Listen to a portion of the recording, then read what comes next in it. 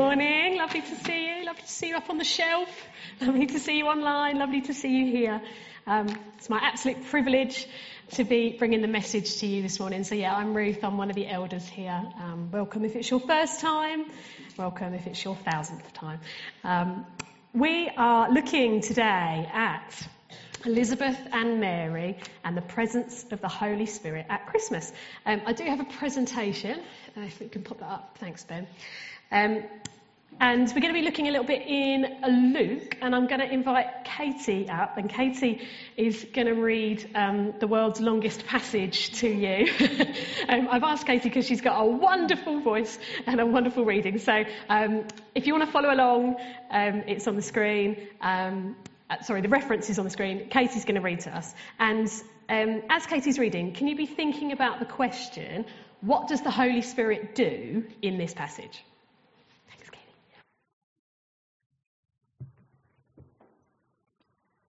The birth of John the Baptist foretold. In the time of Herod, king of Judea, there was a priest named Zechariah, who belonged to the priestly division of Abijah. His wife Elizabeth was also a descendant of Aaron. Both of them were upright in the sight of God, observing all the Lord's commandments and regulations blamelessly. But they had no children, because Elizabeth was barren, and they were both well on in years. Once, when Zechariah's division was on duty and he was serving as priest before God, he was chosen by lot, according to the custom of the priesthood, to go into the temple of the Lord and burn incense. And when the time came for the burning of incense, all the assembled worshippers were praying outside. Then an angel of the Lord appeared to him standing at the right side of the altar of incense. When Zechariah saw him, he was startled and was gripped with fear. But the angel said to him, "Do not be afraid, Zechariah. Your prayer has been heard. Your wife Elizabeth will bear you a son, and you are to give him the name John. He will be a joy and a delight to you, and many will rejoice because of his birth, for he will be great in the sight of the Lord. He is never to take wine or other fermented drink, and he will be filled with the Holy Spirit even from birth. Many of the people of Israel will he bring back to the Lord their God, and he will go on before the Lord in the spirit and power of Elijah to turn the hearts of the fathers to their children and the disobedient to the wisdom of the righteous, to make ready a people prepared for the Lord." Zechariah asked the angel, "How can I be sure of this? I am an old man and my wife is well on in years." The angel answered, "I am Gabriel. I stand in the presence of God, and I have been sent to speak to you and to tell you the good news. And now you will be silent and not able to speak until the day this happens, because you did not believe my words, which will come true at their proper time." Meanwhile, the people were waiting for Zechariah and wondering why he stayed so long in the temple. When he came out, he could not speak to them. They realized he had seen a vision in the temple, for he kept making signs to them, but remained unable to speak. When his time of service was completed, he returned home. After this, his wife Elizabeth became pregnant, and for 5 months remained in seclusion. "The Lord has done this for me," she said. "In these days he has shown his favor and taken away my disgrace among the people." In the 6th month, God sent the angel Gabriel to Nazareth, a town in Galilee, to a virgin pledged to be married to a man named Joseph, a descendant of David. The virgin's name was Mary. The angel went to her and said, "Greetings, you who are highly favored, the Lord is with you." Mary was greatly troubled at his words and wondered what kind of greeting this might be. But the angel said to her, "Do not be afraid, Mary, you have found favor with God. You will be with child and give birth to a son, and you are to give him the name Jesus.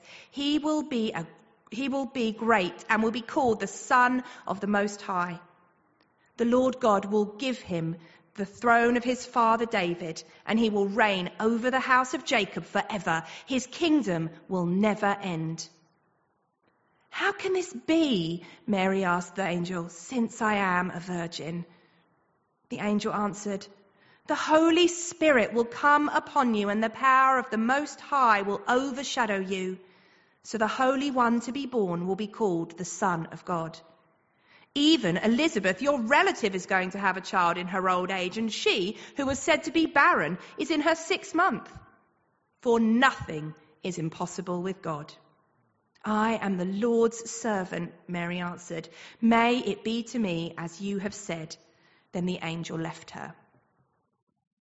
At that time, Mary got ready and hurried to a town in the hill country of Judea, where she entered Zechariah's home and greeted Elizabeth.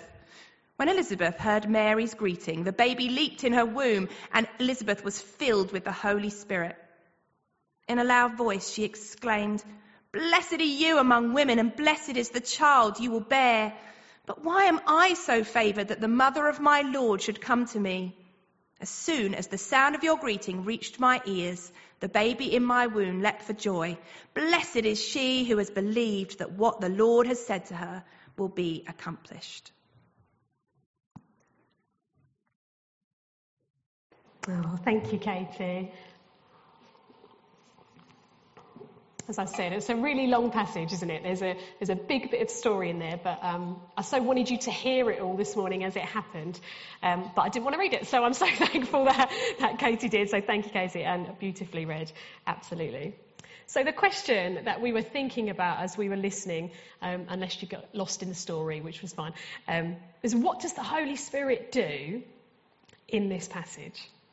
Okay, so what are we going to learn this morning about the Holy Spirit from what we've just read? So we'll talk through some verses and we'll find out what we can learn. So what does he do? Okay, Luke 1:15. Gabriel tells Zechariah that his newly promised son, who we know is John, will be filled with the Holy Spirit from his mother's womb. Okay, so what does the Holy Spirit do? He fills, doesn't he? He's filling. He's not an ethereal ghost wisping around, magically moving objects from place to place. He is God. He is present in people. We can be filled with the Holy Spirit. Okay. And perhaps, if you now switch off from everything else that I say this morning and think about what your week is going to be like and redecorate your bedroom in your head, remember that piece. We can be filled with the Holy Spirit. Okay, moving on. In verse 17, Gabriel says that John will go before the Lord as a forerunner with the same power and anointing and spirit as Elijah the prophet. So Elijah from the Old Testament, one of the major prophets in the Old Testament, did amazing things, defended God in the face of many enemies and many false gods. And John is promised that he will have the same power through the Spirit as Elijah. So what's the Holy Spirit doing in this passage? He's bringing power. Okay, moving on, verse 35, we're moving into Mary's story now. So in answer to Mary's question to the message that Gabriel's just brought, how can this be? Because I am a virgin. The Holy Spirit will come upon Mary. The power of the Most High will overshadow her. Now, I learnt as I was preparing this that Greek word for overshadow, which is not particularly a word that I use very often. I don't know about you in your prayers, dear Lord, would you overshadow me? Not something I don't think I've ever prayed, actually. That overshadow is the same word that's used in the transfiguration of Jesus when the cloud of glory overshadows Jesus and his friends on the mountain. So we're talking about glory. Okay, the Holy Spirit brings with him the glory of God. So when we're filled with the Holy Spirit, we're overshadowed with glory. We become carriers of God's glory. Verse 41, the Holy Spirit fills Elizabeth, and as she hears Mary's greeting, baby John leaps in her womb. There's leaping, there's a physical response to what's happening in the spiritual.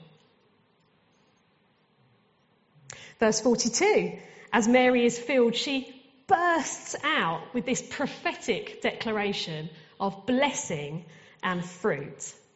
And she's revealing the heart of God at that time.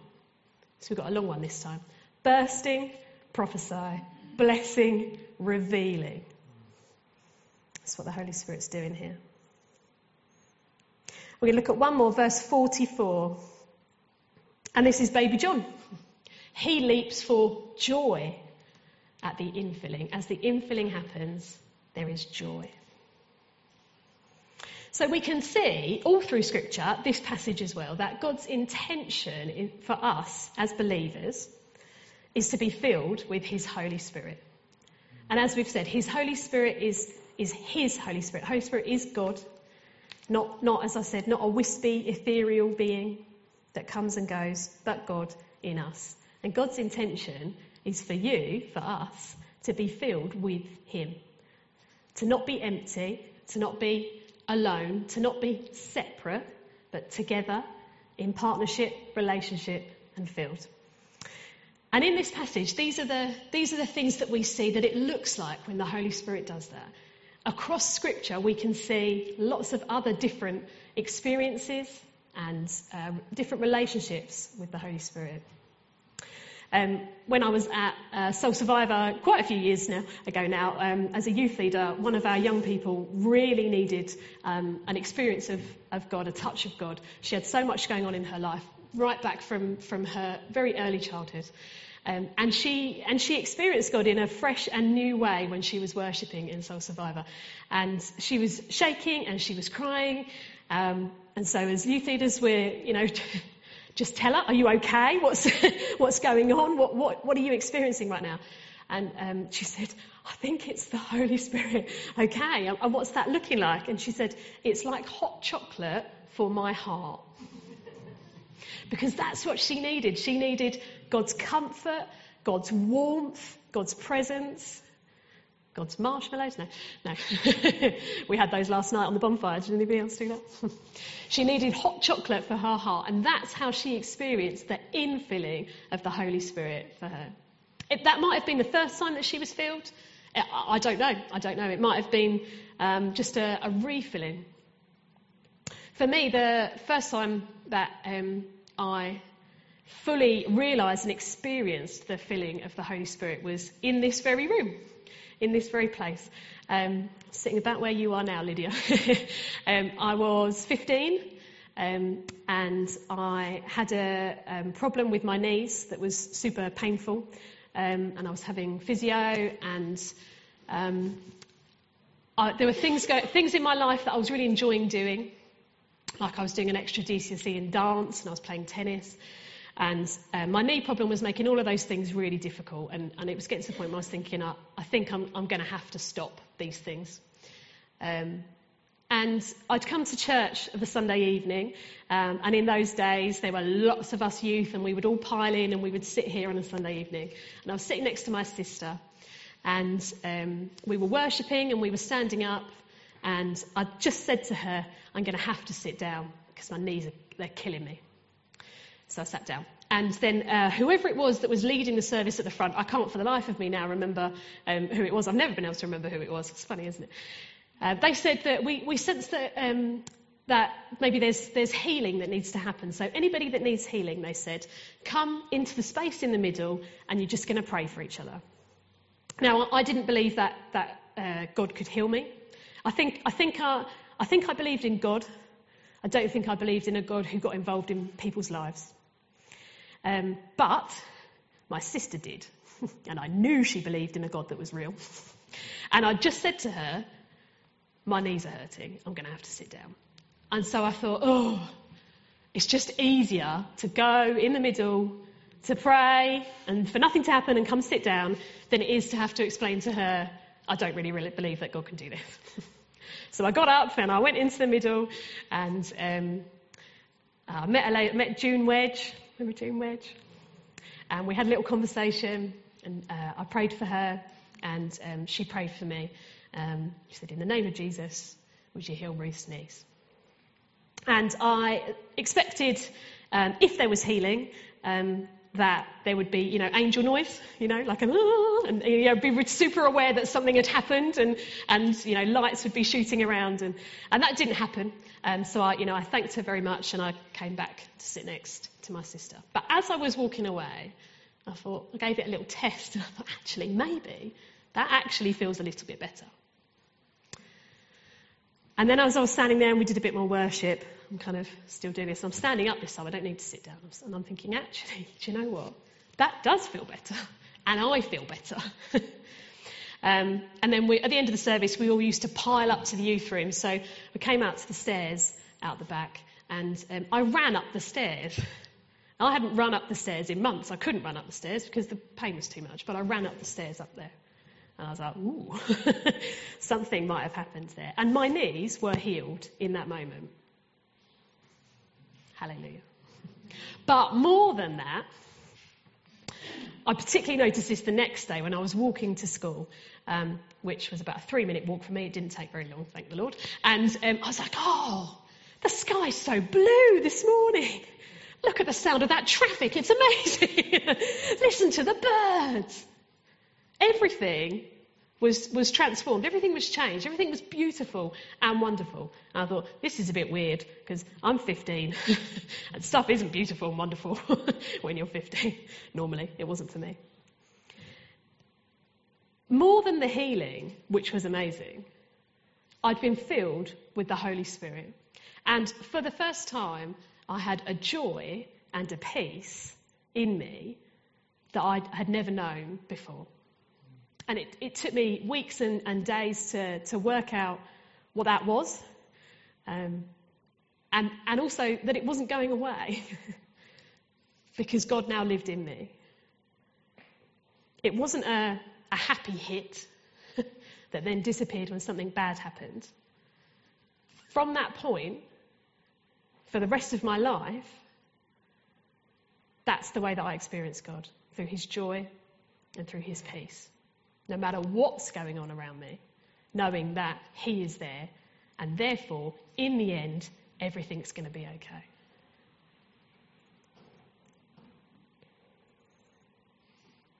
So, this is something that I talk about quite a lot.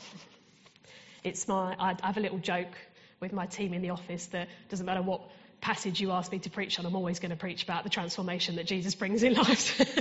Because actually, that's my experience of him. And I will not shut up talking about what Jesus can do and what the Holy Spirit does. Because what are we doing as Christians if we're not doing that? What are we doing if we're not every day saying, Lord, fill me up with your Holy Spirit so that I can take you into the world? What are we doing if we're not declaring healing over each other by the blood of Jesus? Because that's what we're told to do, aren't we? What are we doing if we're not declaring kingdom come in the places where we are, in our homes, in our lives, in our schools, in our workplaces, in our communities? Because that's what we're told to do. That's what we're told to pray, aren't we? And all of that comes by the power of the Holy Spirit as he lives in us. He's got words that he wants to speak to you. And how do we hear him? By being filled with the Holy Spirit. He's got good things, good plans for your lives. And when we're filled with the Holy Spirit, that's how he does it. That's his vessel. If you were here a few weeks ago at Harvest, you watched it online, you will have heard Dave from Project Possible remind us that we are God's plan, what? A, not B, not C. We, his church, his family that he has adopted, we are his plan A, and there is no plan B. And his plan A was that Jesus would come, Jesus would die, Jesus would be resurrected, and then Jesus leaves the earth. Why does Jesus leave the earth? So that the Holy Spirit can come and be with us. And we are his plan A. In partnership, in relationship with God. We need to be desperate for his love and his power. We need to be desperate for the Holy Spirit, for a filling of joy and peace into those places where we live our lives. We are carriers, like Elizabeth, like Mary. Do you ever wonder why did God choose to do it that way? Why did John come first and Elizabeth carry him? And why did Jesus come and Mary carry him? Why did they not just pop up in the wilderness or appear in the temple like Angel Gabriel did? Why that way? Now, there's loads of reasons to answer that question, isn't it? There's lots and lots of reasons, and most of them we won't even know because God does what he wants, doesn't he? But one of those reasons is about partnership.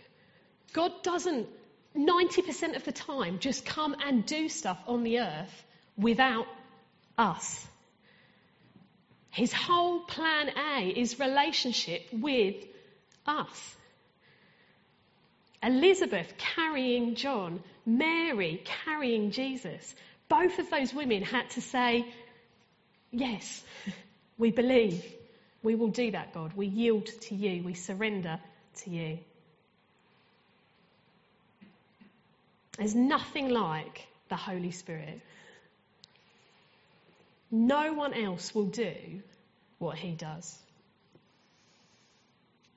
I was preparing this preach. I had this question that kept running around in my head, and I thought you've got to be really careful how you say this, Ruth, because the question is, what are you filled with? What are you full of? Was the question. And I thought it's funny, isn't it? Because if you ask me after last night, I'm full of sausages and marshmallows. But what am I doing with my inner being when stuff gets hard? What am I relying on? What is filling me up? I have a natural tendency in me to want to escape. Okay, so when stuff gets tough, when my children are there at 5:30 in the morning, my natural instinct is not to embrace them; it's to try and run and lock the bathroom door. Or so. I want to get away. When stuff gets tough, I want to get away. And whether that's in reading fictional stuff and watching things or whatever, that's what I want to do. And God and I, we're working on that together. And people are a bit like that, aren't they? And people have different ways and different mechanisms that they do that. Maybe with alcohol, maybe with drugs, maybe with addiction, maybe with gambling, maybe with endlessly watching stuff on YouTube, maybe with running and not knowing when you're going to stop it. Whatever that is. What are you full of? Well, I want to be full of the Holy Spirit. I don't want to be full of any other coping strategies. I want God.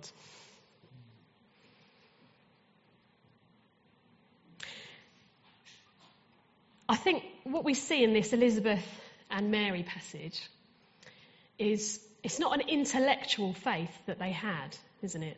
It's not an experience of their mind. It's different to what we see where we see Jesus meeting the Pharisees, or we see Mary and Joseph with Anna and Simeon, and there's we know the scripture. We've been waiting, we've been praying for this.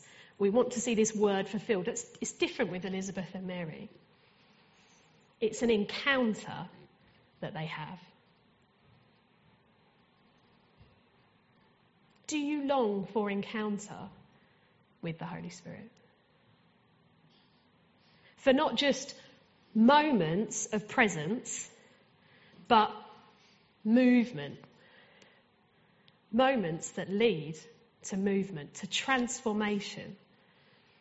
Because that's what it means to be a follower of Christ, isn't it? We come here to church and we experience beautiful worship and we believe that God is real and we think this is wonderful. But when we leave, are we transformed? Because that's what the Holy Spirit does and can do when we yield to him, when we surrender to him, when we welcome and invite him in. And there is nothing like it. There is no situation in the world, no situation in your life, no situation that you know of that cannot be transformed by the Holy Spirit. Because what do we say? What do we have in this passage? Nothing is impossible for God. That's what it says, isn't it? Verse 37. You're very quiet. Are you okay? Good. I'm going to finish speaking and we'll move into some communion in a minute. One last thought to finish with, and this is about glory, which I don't think I've ever really heard preached on. We don't preach on it very much, but it kept coming to me when we looked. Oh, I've just remembered there was a final slide for you to look at. Look, it was a nice looking at all the words. Could have had that up the whole time. Glory. Mary was promised that God would come and overshadow her with her glory. And then that's what she carried, didn't she? She carried Jesus. She carried the glory of God. And as you look elsewhere in the New Testament, you start to see that that's actually what we are promised as well, that we will be carriers of the glory of God. And when you're a believer, that's actually not a choice that you have. It's just something that happens. When you're a believer, when you make that decision, when you yield to Jesus and say, be Lord of my life, you stop being a sinner and you are transformed to a saint. That's the word that the New Testament uses, isn't it? Saint. That's not something that then happens every day. It's not something that then, oh, I've been really bad, God, would you help me to be good? That transformation, that exchange happens once. It's done. Jesus did that on the cross. We are covered by the blood. It is done. You become a saint. So what the Holy Spirit then is doing in our everyday lives is not helping us go from being bad to good. That's not what's happening. It's glory to glory. Okay, so we've got 2 Corinthians 3, 17 to 18. It says, now the Lord is Spirit, and where the Spirit of the Lord is, there is freedom. And we all, who with unveiled faces contemplate the Lord's glory, are being transformed into his image with ever-increasing glory, which comes from the Lord, who is the Spirit. Glory to glory. I'm going to read that in the Passion Translation because I just find that really helpful sometimes to meditate on. We are being transfigured into his very image as we move from one brighter level of glory to another.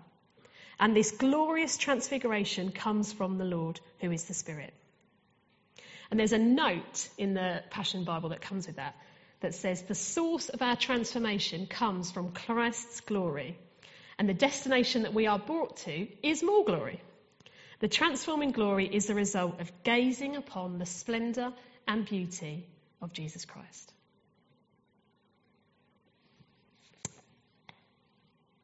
So when we start to move and think about communion, perhaps we can hold in our heads gazing upon the splendour and beauty of Jesus Christ.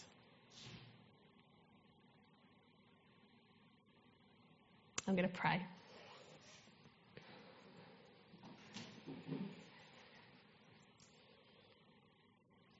Father God, I so thank you for your word, for the way that you teach and guide us and reveal to us through your Holy Spirit your truth. I pray for us, Father, that you would bless us with the gift of your Holy Spirit. Thank you that that's what you promise.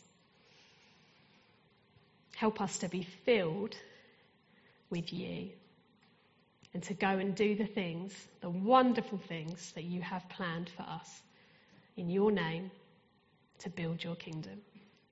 Amen. Amen.